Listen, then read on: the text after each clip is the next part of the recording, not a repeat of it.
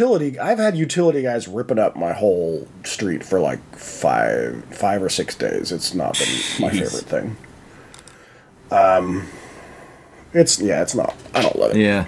Luckily, they pretty much have left. So hopefully, the massive blanket I threw over the window will handle whatever diesel ministrations are left over from their hideous subterranean business.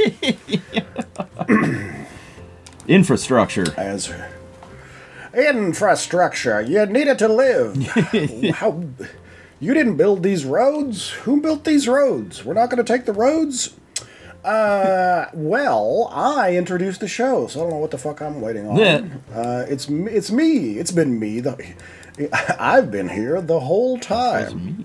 Welcome to Oops All Monsters, the deadly, unserious show about creatures, cryptids, and curiosities curated by two weirdos from wild and wonderful West Virginia. That weirdo with me, when he's not using highly advanced technology to try to devolve Bob Hoskins and John Leguizamo, is Gavin. My favorite Dennis Hopper role. Everybody's favorite Dennis Hopper role, King Koopa. The greatest King Koopa ever to wear a weird faux alligator jacket. Did that come from you talking about spiky things a second ago? No. I almost made a Koopa joke. Day of an episode, my mind goes like, oh, I need to think of the thing that Gavin is, and it just rolls to whatever random play hits there first that I can think of a sentence about. Well, then check this one out. Honestly, and this weirdo with me mixing chemical X with sugar and spice is Hess. So we have the Super Mario Brothers movie and 1989 Batman, I guess? No, it's Professor the Professor from Powerpuff Girls. Professor the Professor from Powerpuff Girls. That was my second one. The Sugar and Spice, I was like, I don't. And we are here to, as we always are, delight and edify you with tales of mysterious monsters from mythology, film, literature, TV, as well as gaming from the console to the tabletop and beyond. On a rotating basis, each of us brings a monster into the shop, unknown to the other presenter, and discusses their origins and implications for the benefit of you, dear readers. Quick reminder, check the Instagram, it's what you think it is, at Oops All Monsters, to find imagery that enhances the show. And with that, this is a Gavin episode, therefore it is on me to bring a vocabulary word for the segment that we like to call Villain's vocabulary. What do you think's in the segment? What's this word? The word is obnixily. Obnixily.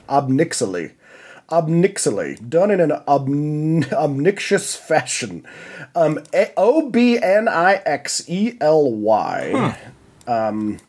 Do you want to guess? Because you don't have to if you're just like... Obnixily. It is... The ly should connote that it is adjective-ish.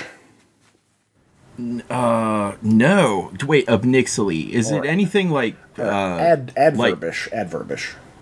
Like, to flutter about with energy, or like to confusedly sort through something. That. Yeah. No.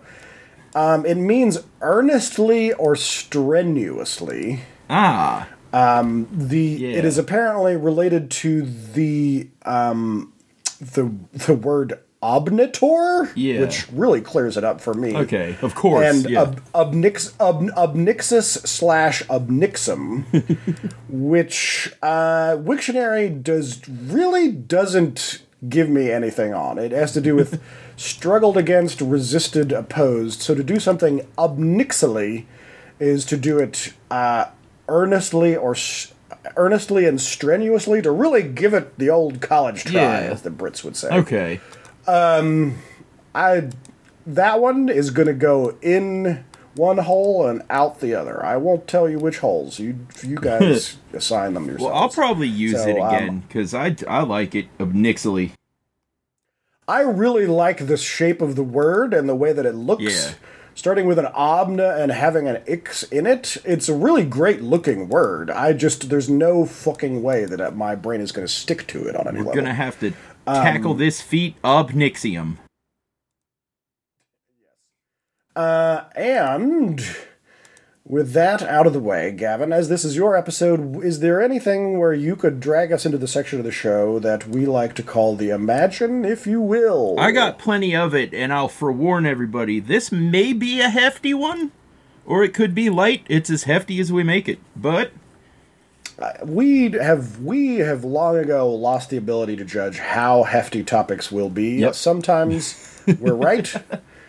But sometimes we're right is not really good data, so we'll find out. It's also a weird thing that we kind of haven't touched on ever. You'll see. Okay, so imagine, if you will, that you were a farm boy plucked from your peasant lifestyle by a powerful wizard to fulfill a prophecy. Years after being trained to fight wielding weapons and magic, one of your oldest friends has been kidnapped by a vicious crime lord. So you and all of your old allies conceive a plan to infiltrate the crime lord's palace and rescue him. First, the princess will pose as a bounty hunter, sneaking in your physically strongest ally as a prisoner, while a statesman and general infiltrates the palace guard. They will attempt to free your friend, but upon being caught, it will be up to you, as the last-ditch effort, to walk into the palace and boldly demand the freedom of all of them. And, as such, this happens to happen. So, it is up to you to boldly stride into this palace, and you first try to use your magic to try and convince the crime lord to free your friends without any conflict, and failing that, the criminal hierarch hits a switch to a trap door that was underneath of your feet, and you fall floorless into a black depth. Rolling to recover on loose dirt, scattered about in this cavernous oubliette are the bones and remains of victims to some sort of limb-rendering violence. Some fresh and some remains are just bleach bones, which is odd since there's no sun, but... What is even going on? I'm like, is this a Star War? We're not doing a Star War. It is a Star War! Oh. Wow. The crime lord and castles stuff was really like red herringing me off of the scent of a Star War. Yep. Which is this? Are we looking at the Rancor? Yes. Am I? Oh no! Cries your golden protocol droid, the Rancor. You are like Luke Skywalker face to face with planet Dathmor's most ancient of evils. No, not the Night Sisters. The Rancor Patissa from Star Wars. Holy shit! Wow. That was. You really veered. You were smashing off of the lane. To disorient me from that just being a clear Star War. Yep. Wow. Okay, because the thing is the team of ne'er-do-wells and politicians kind of gave me like this feels like a Star War, but he's talking about a crime lord and a castle. Yeah. And it really got me trapped in the hedgerow. Yeah. Okay. There's a lot of high fantasy in the sci-fi of Star Wars, which is Star Wars is the biggest like science fiction thing next to Star Trek in the world ever, and there's so much fantasy in it. It's ridiculous. Like, Luke Skywalker really is a farm boy who was taken by a wizard to fulfill an ancient prophecy. Yeah. I mean, talking about having a hot take on what the genre of Star Wars really is has gotten a bit cliche. It's gotten a bit cliche in the modern nerd era. I mean, I remember I forget whose hot take it was that seem to be lodged in place in a while for my brain that Star Wars is really a Western. Yeah. But there are so many fantastical elements of Star Wars. Making it a Western is only a clever thing that has to do with about ethics and morality, where there are obvious white hats and black hats in Star Wars. Yeah. Which has more of an overlap in the Venn diagram of fantasy than it does just strictly the Western. Yeah. Let's talk about the Rancor, because other than what the hell it looks like, I don't factually know hardly a fucking thing about the Rancor. I will have to admit. I do know a little bit about the Sarlacc, but I don't know. I don't know one dime about. We can work a lot of Sarlacc in here. It's just 15 minutes later. Whatever. No, it's whatever. Yeah. The Rancor, my god, like anything, like the sound guy that farted crossways in Empire Strikes Back, like this has an entire, like, chapter of books about it. So, of course, the Rancor has a history and all kinds of stuff. We're not going to get too deep into it, but I'll cover, like, the Rancor is from a planet called Dothamor, which is inherently like a dark side planet. It's where this cult of witches are from, called the Night Sisters, who kind of started the Sith, or they are around for the beginning of it. And that's why I think the Rancor is cast as like a straight up bad guy creature. Like this is a bad guy monster, because it's from like a dark side planet. So it's like woven into the concrete of the story that these are like evil things. Right, sure. Being from another planet and like thousands of years of spacefaring and everything, they were brought to other planets through some means or another. They're also considered indigenous to Felucia, even though they're originally from Dothamor. They've been on Felucia for so long that they're considered indigenous. That's the Twi'lek jungle planet. Those Rancors are painted up in like glowy rave paint. You've probably seen like art of them somewhere. Yeah, in like sure. All of the Star Wars like stuff that you look at. All of the, the gallery of bizarre Star Wars cosplay that rolls through your head 24/7. And then there's a type of Rancor called the Tyrant Rancor, which is usually captive, but sometimes wild Rancors who are overfed and free to eat whatever they want, so they usually grow bigger and more aggressive. That's what Jabba the Hutt's Rancor is a Tyrant Rancor. Okay. Specifically named, and I learned this today, specifically named Patissa. Oh, Patissa. Okay. Yeah. Okay. So I'm looking here.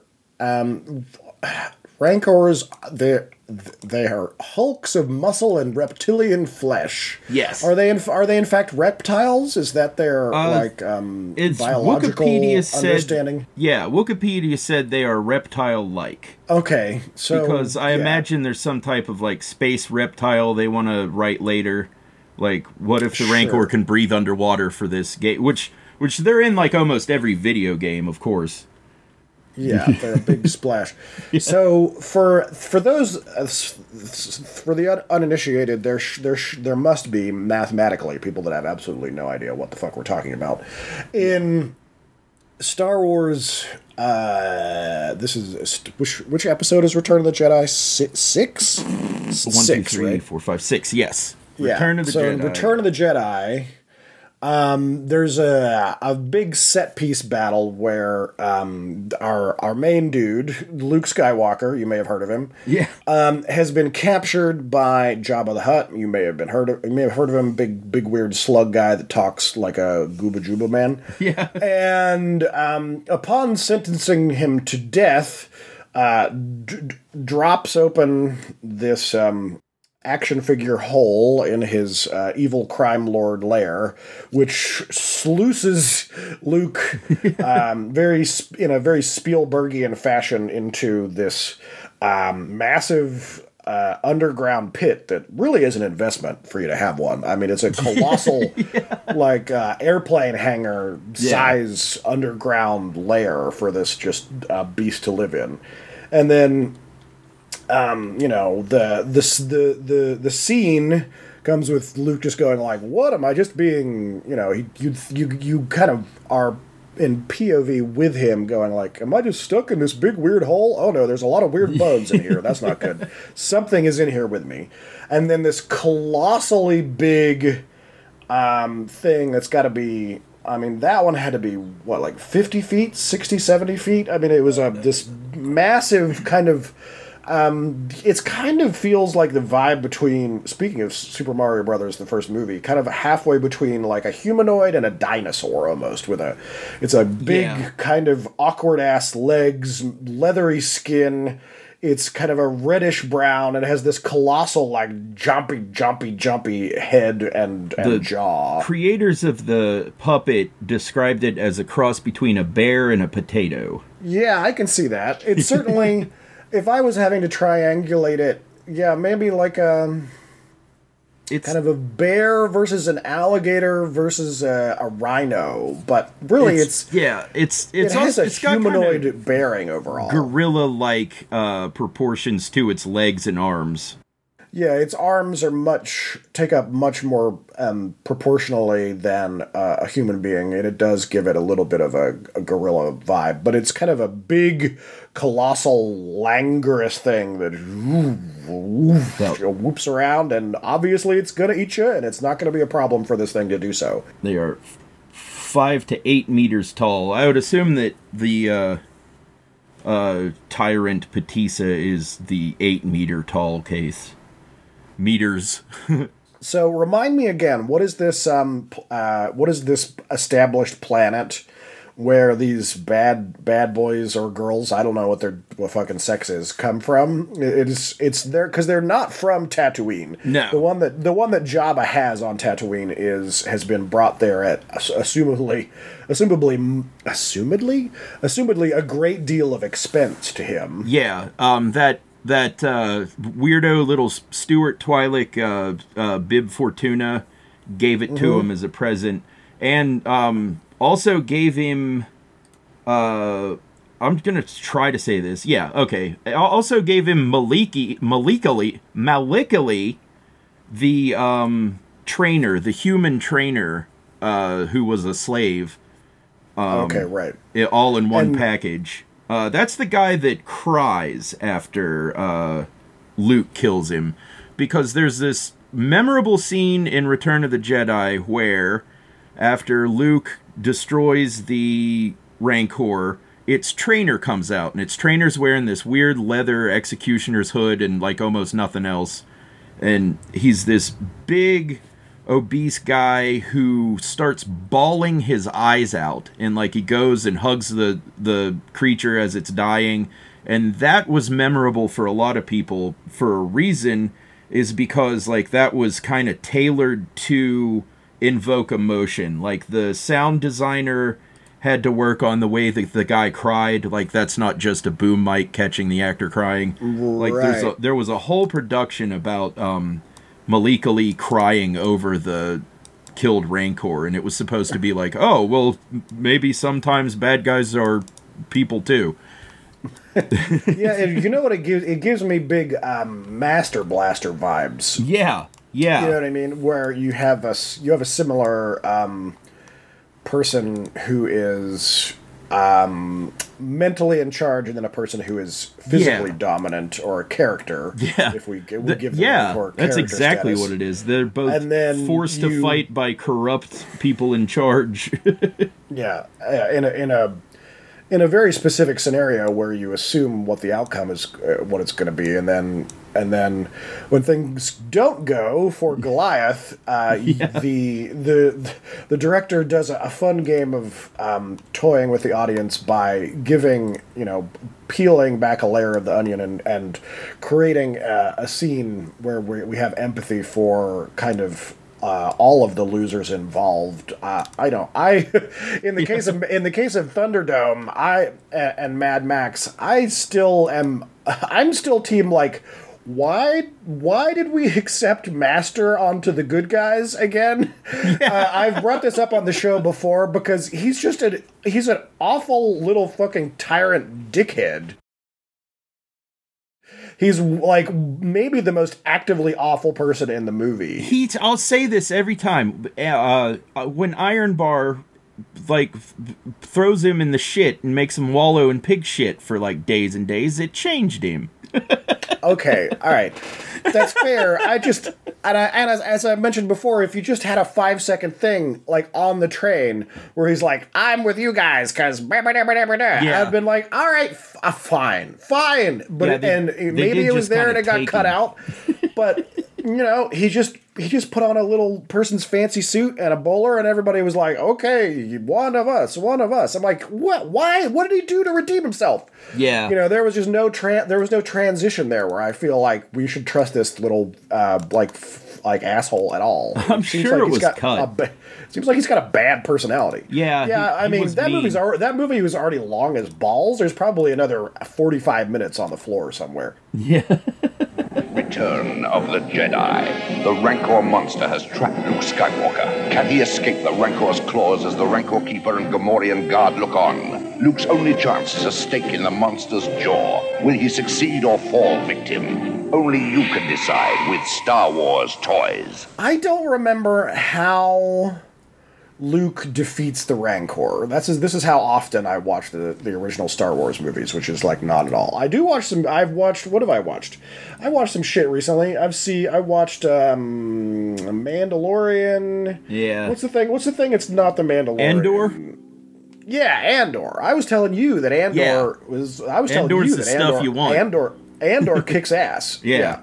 It's like a rebel movie without the Jedi that actually treats the audience like adults. Yeah. Where we're like, this world implies that it's a serious place where serious people try to do serious, like, capers and intrigue. Yeah. Well, where the fuck is it ever happening? Because you're never showing it. And finally, there's a galactic conflict, but Luke needs to drink neon titty milk. Muppet. Yeah, I know. We don't like the new stuff, and that's what we'll leave it at that.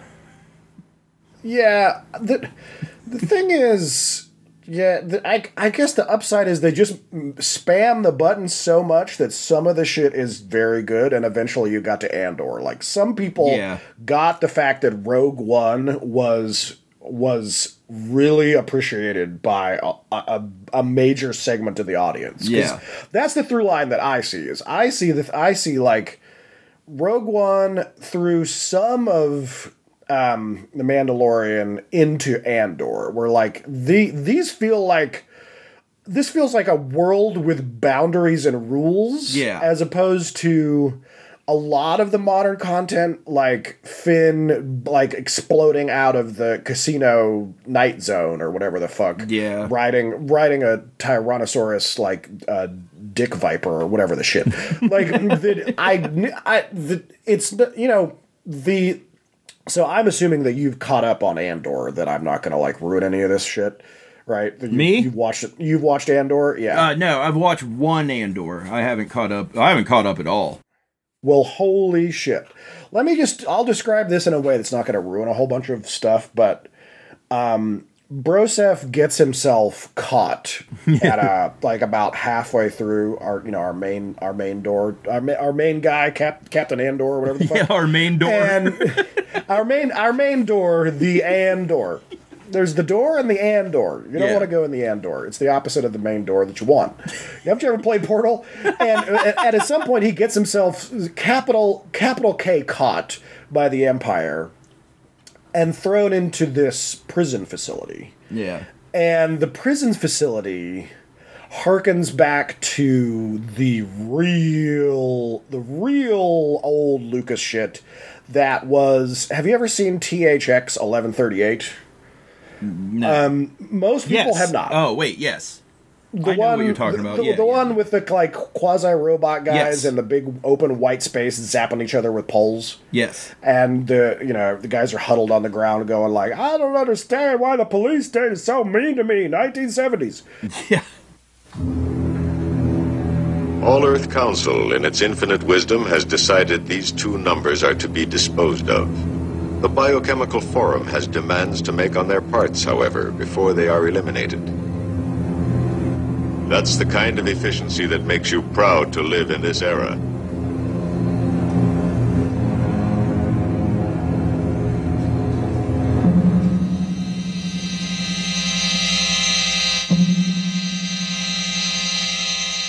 Well, that's truly a groundbreaking like piece of science fiction like blibbity blop, and the prison environment and what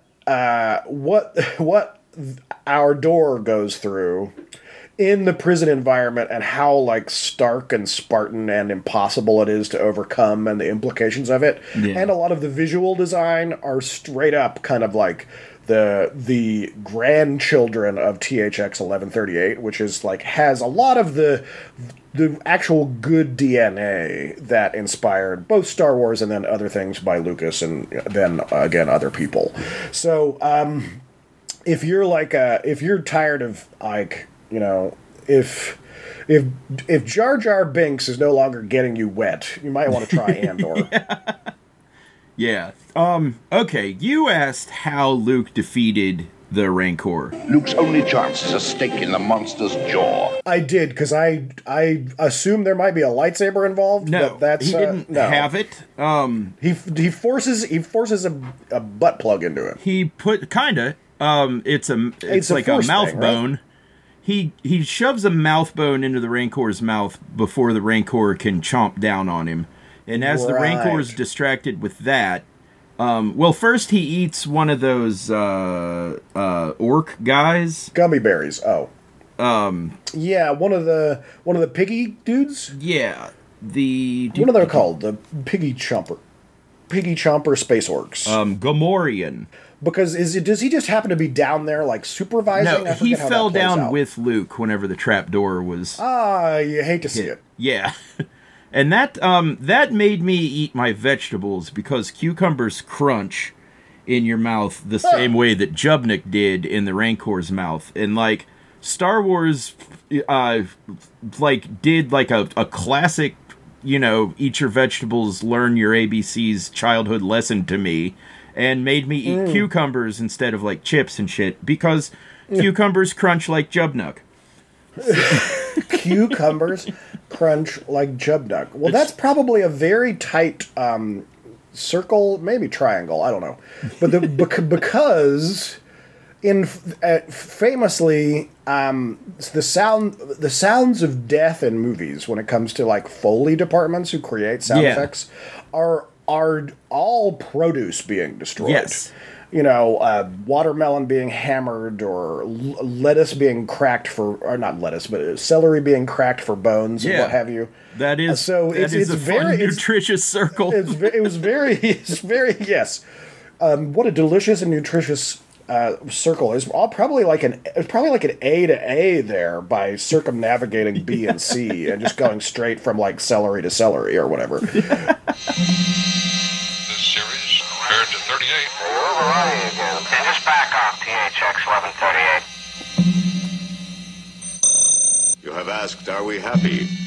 Are we happy and effective? Consultation with leading experts in the field makes it perfectly clear, that we are all now programmed for perfect happiness, perfect happiness, perfect happiness, perfect happiness. 1138, we're tracked. Are you all right? What did they do to you? While the Rancor's distracted, he backs up underneath of the giant, 500-ton door that keeps him in his little, like, sleeping cozy place. And not the Andor. He's in the Rancor door. The Rancor door. Yeah. Don't get him confused. The big, gigantic fucking one that's like Luke, 9 miles tall, that's the Rancor door. Don't walk in the wrong one. Luke recognizes that there is a switch to the Rancor door, and he picks up one of the skulls, who is canonically the skull of a character named Bidlo Quirv, who... I only thought it was half funny until really Queerv? Queerv, yeah. Bidlow Queerv. How do you... God. Bidlokwrve. Like, every detail in Star Wars has been mapped out by somebody. This is canon, too. It's not just, like, fan fiction or anything. Look, man, the popular music in their world is jizz. So, like, Bidlow Queerv is only, like, a hop and a skip and a jump to, like, well, these people are very clearly jizz-inspired in their culture. What do you fucking expect? KW, he looks like a swashbuckling knave. Yeah. Maybe it's Bidlow Querv, which is like... Yeah. Not a lot less dumb. You know, like... you've fallen at the hand of Bidlow Querv. I'm like...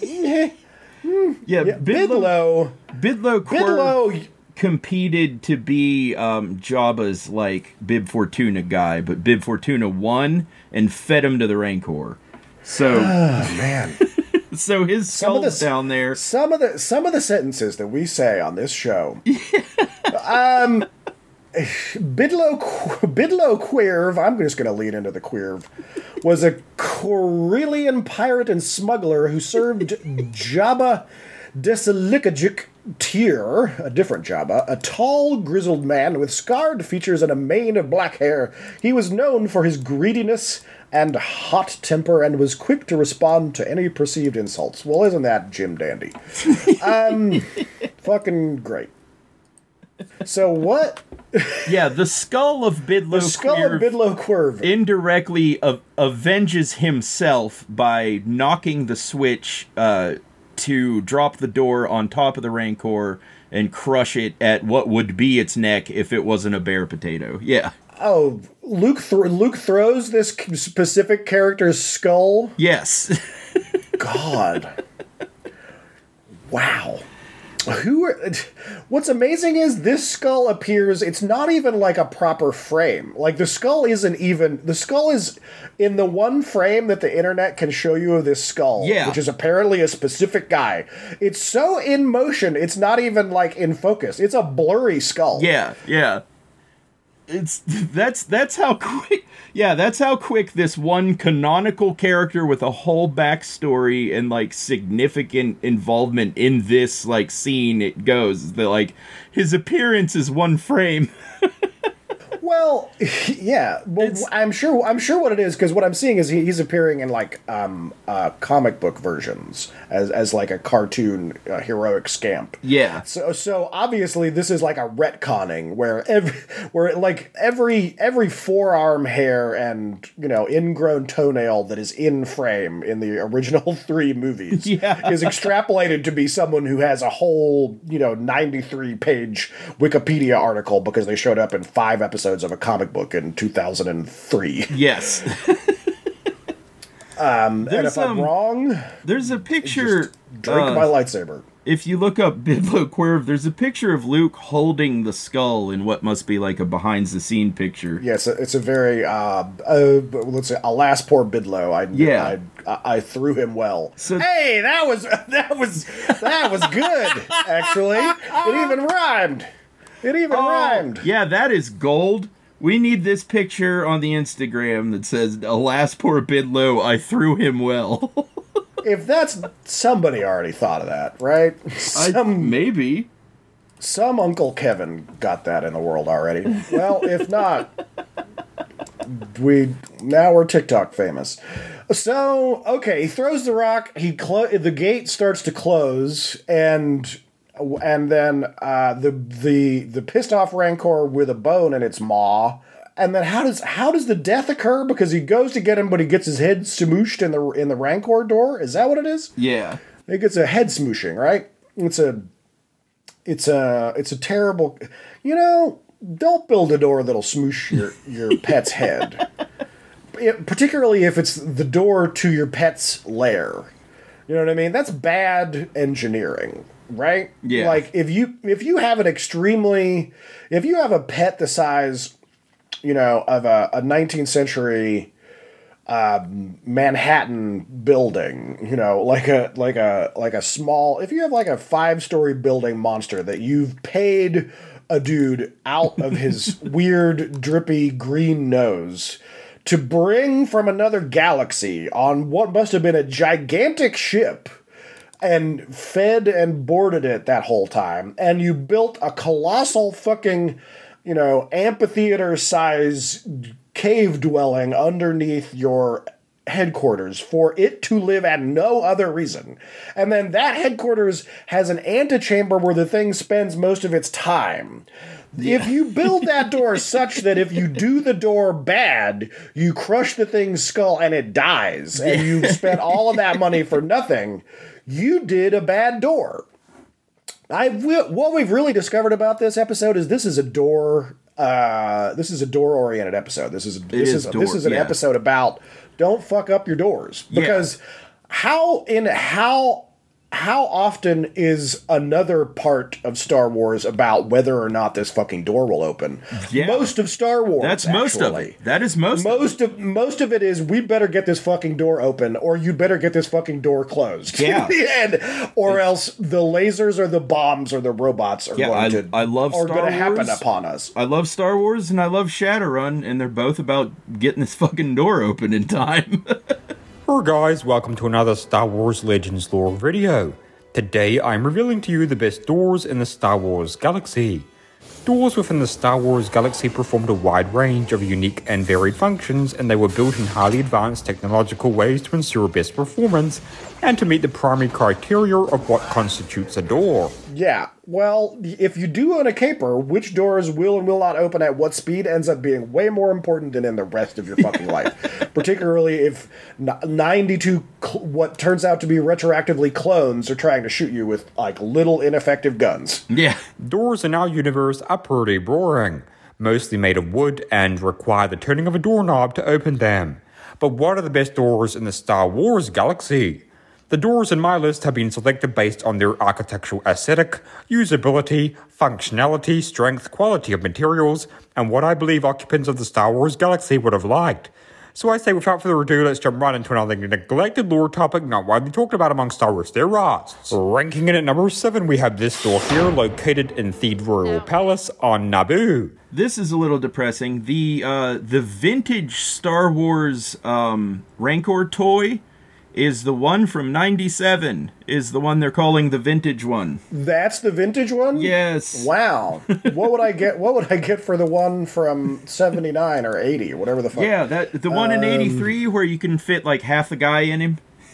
It looks like $250. I will say that toy is pretty damn well made, because I did about everything I could possibly do to break that jaw on Luke Skywalker's narrow torso. Yes. Luke's only chance is a stake in the monster's jaw. And every other figure that I can fit into it, particularly of the Star Warsian origin, and it just that thing just lived, and it was a big toy with.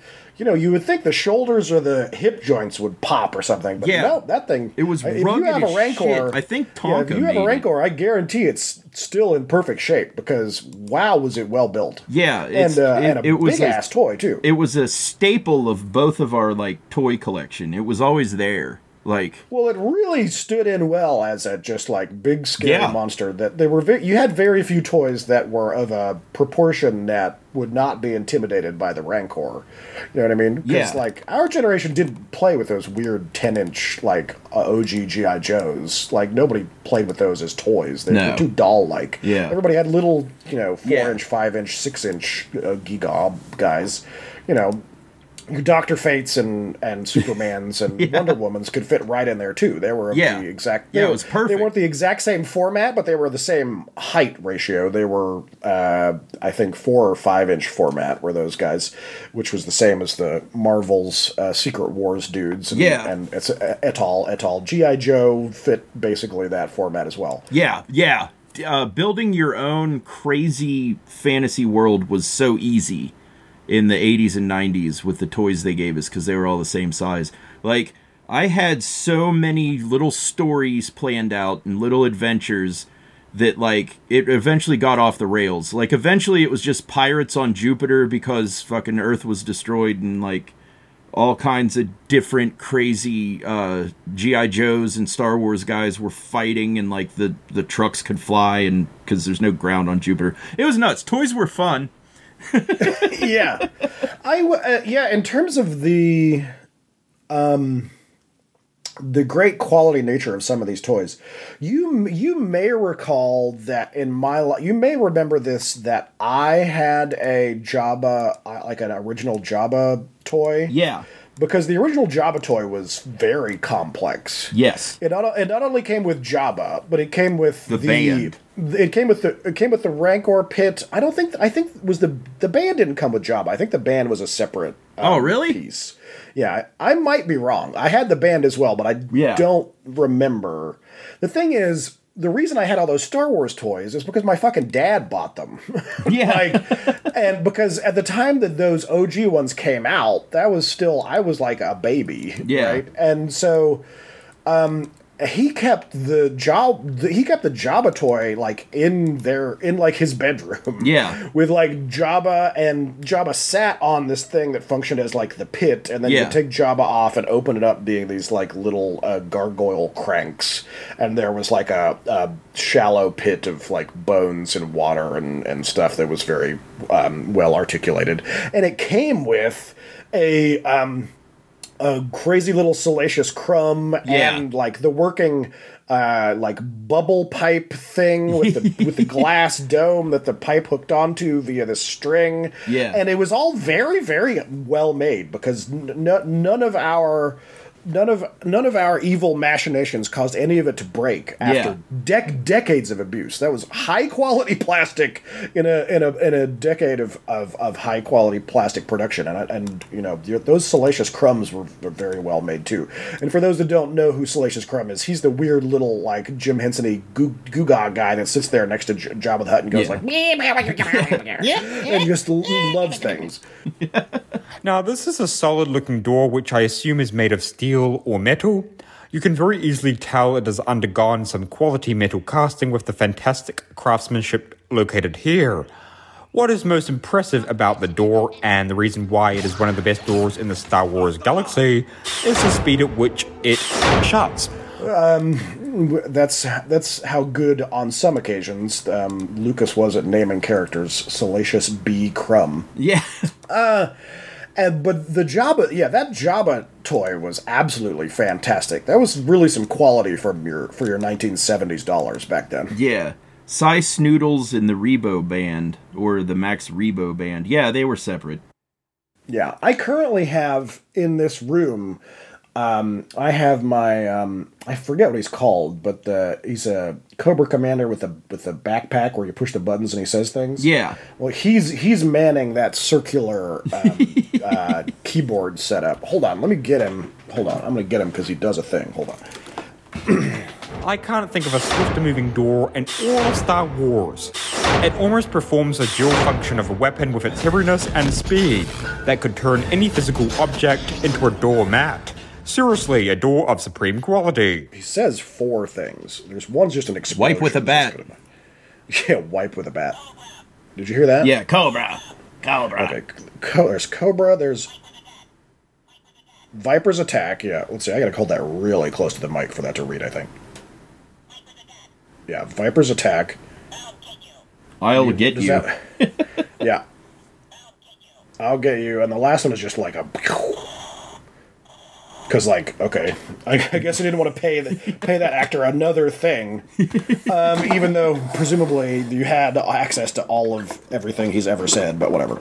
And that must have an internal battery that's been operating since 1988 or so, whenever this version came out. I remember there was the Sonic guys came out in like 92, I think.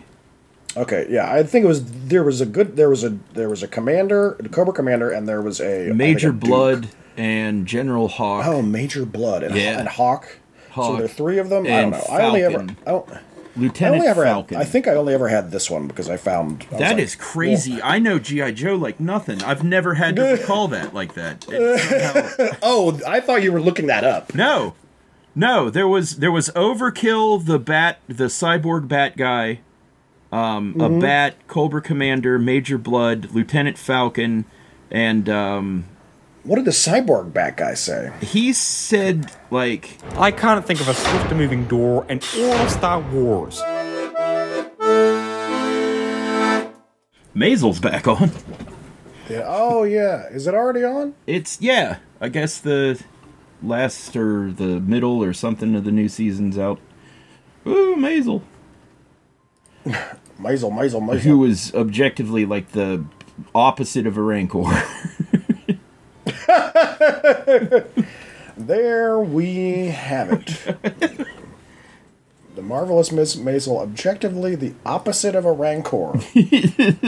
Well, good thing we got that on Mike. Yeah. Luke defeats Patissa and gets away there. Well, no, he doesn't. He gets recaptured, taken to the Sarlacc pit, where C-3PO R2-D2 has his lightsaber ready to shoot out of his head. Because nobody pats down the utility droid. It's called a utility droid.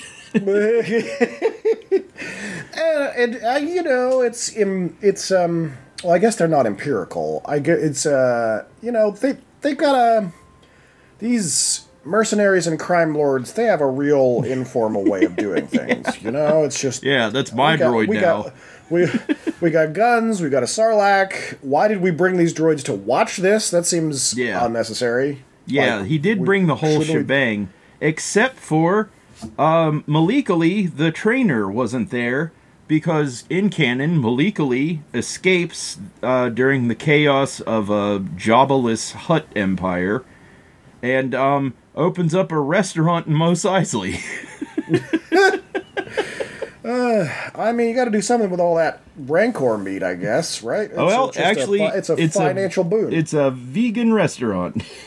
How do you know? How does anybody know that? Come on! It's in the Lego game, which may not be canon that it's a vegan restaurant, but it's in the Lego game where IG-88 tracks him down and wants you to help him capture Malik Ali, and whenever you confront Malik Ali, he confronts IG-88 and says, "There is no more Jabba, so there's nobody to pay you if you capture me," and thereby making everybody friends, and then you can place your order at his restaurant. Well, because the Lego game is fun and adorable. The 25-lane freeway of nerds shooting by the Reddit threads of what does and does not count to being canon in the greater Star Warsiverse. Yes, it's not a road that I'm planning to Frogger with my life across. Yeah. So yeah, no, it's not a game I'm interested in playing. Of that does and does not count, because there are only, an avalanche of decorative katanas would be pulled out in defense of the dumbest opinions that have ever been had. I can't think of a swifter moving door in all of Star Wars. Can I ask you, do we have any sense of how smart Rancors are? Yes. Are they? They are semi-sentient, which means that they can, I would say like a gorilla or a chimp. Okay. Well, that certainly does. It certainly does lead to. It connects more with the idea that their trainer would be doing a sad about it. Well, that's a weird entity to exist. A thing that's like as big as a very large garage that is also pretty damn smart. Yeah. Have we covered many monsters that are just like a big weird animal? We've covered Sharknado. We've covered a lot of the fishy things. We've covered a giant octopus that is pissed off because of sonic waves. Yeah. We've covered, but I'm trying to think of something that's kind of like a sci-fi animal. I don't know. I mean, the Who's Butts it that tried to kill RoboCop. The Leviathan was as a result of, was it naturally occurring? The Leviathan? No, it was like yeah. toxic waste or something. Yeah, it was as a result of man's intervention against nature or some kind of bivouac there. Yeah. I guess I'm wondering what kind of like animal social system, Rancors have. Rancors respond to a social hierarchy where an alpha is dominant over other Rancors until defeated. Despite their extremely intimidating appearance, the creatures were inherently benign and were even domesticated by the witches of Dothamor, but could be provoked over time into a violent nature. The dirty teeth of a Rancor were cleaned by birds, and Rancors would eat anything they were capable of getting their hands on. Rancors were bred into fighting, however, when domesticated, and they could be very loving to their owners. But because here's the thing, let me tell you, I'm not a biology PhD, but when something is that big and its teeth are that big and pointy, it's not just like standing around chewing cud. Yeah. You know what I mean? Like, you only develop arms and shoulders in that proportion because you're engaged in a colossal version of survival violence. Yeah. Right? Among gorillas, it's because they fight other gorillas for the prize of control of breeding harems, right? Yeah. So that the proportional size of a thing that has these massive shoulders and chest and arms, it allows the gorillas to have respectively tiny genitals because they have harems. Meaning, once they get down to the boning area, it doesn't matter how big their genitals are because the genitals are not what's competing. It's the fighting for exclusivity of the sexual relationships. Whereas human beings, we are way less smashy, but the war is fought by the genitals and by the brains. So whoever's got the coolest genitals and the best brains wins the breeding war to a certain extent. Whereas like, so if you're a thing that is Rancor shaped, it implies you fight a whole lot of a fucking something. Yeah. And also, you don't have a jaw and a head of that intimidating of a quality unless you're eating a whole hell of a lot of something that needs to be rended apart. Right? You're not eating the celery and cucumbers of Gavin's plate from 1986 or whatever. You're eating something that needs to be ripped apart. This domestication and training into fighting by the Night Sisters. The Night Sisters are said to just be ancient, and the closest date I can see is like 6,000 BBY, which is before. So like 6,000 years ago, they were being trained into, I guess, the shape they are now. Yeah. Well, we'll give it some plausibility with an asterisk. I mean, this is a blue milk world after all. Yeah.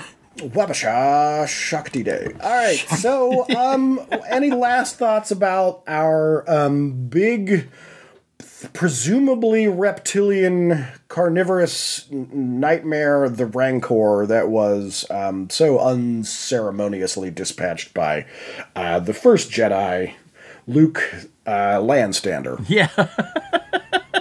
Not just that the Rancor toy has had a home on top of my bookshelf for the past 30 years. It's a very good toy. Yeah.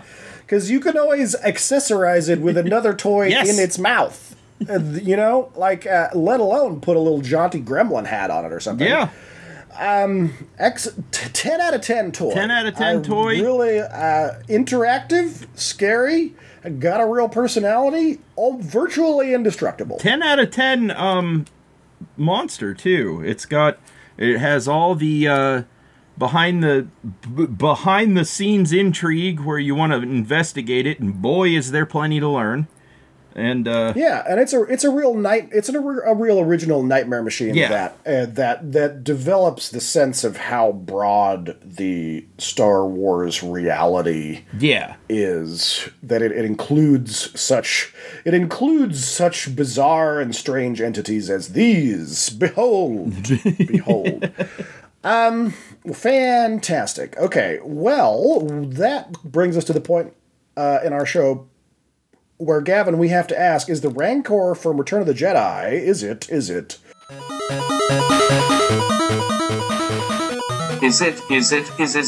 bitchin' Van Art? Is it bitchin' Van Art? Yeah. I would say, there would have to be... It's odd. Yeah, it's odd, but it is. It would have to be like, you have to tweak in some Jedi flavor. Yeah. Put it like some kind of clone warrior or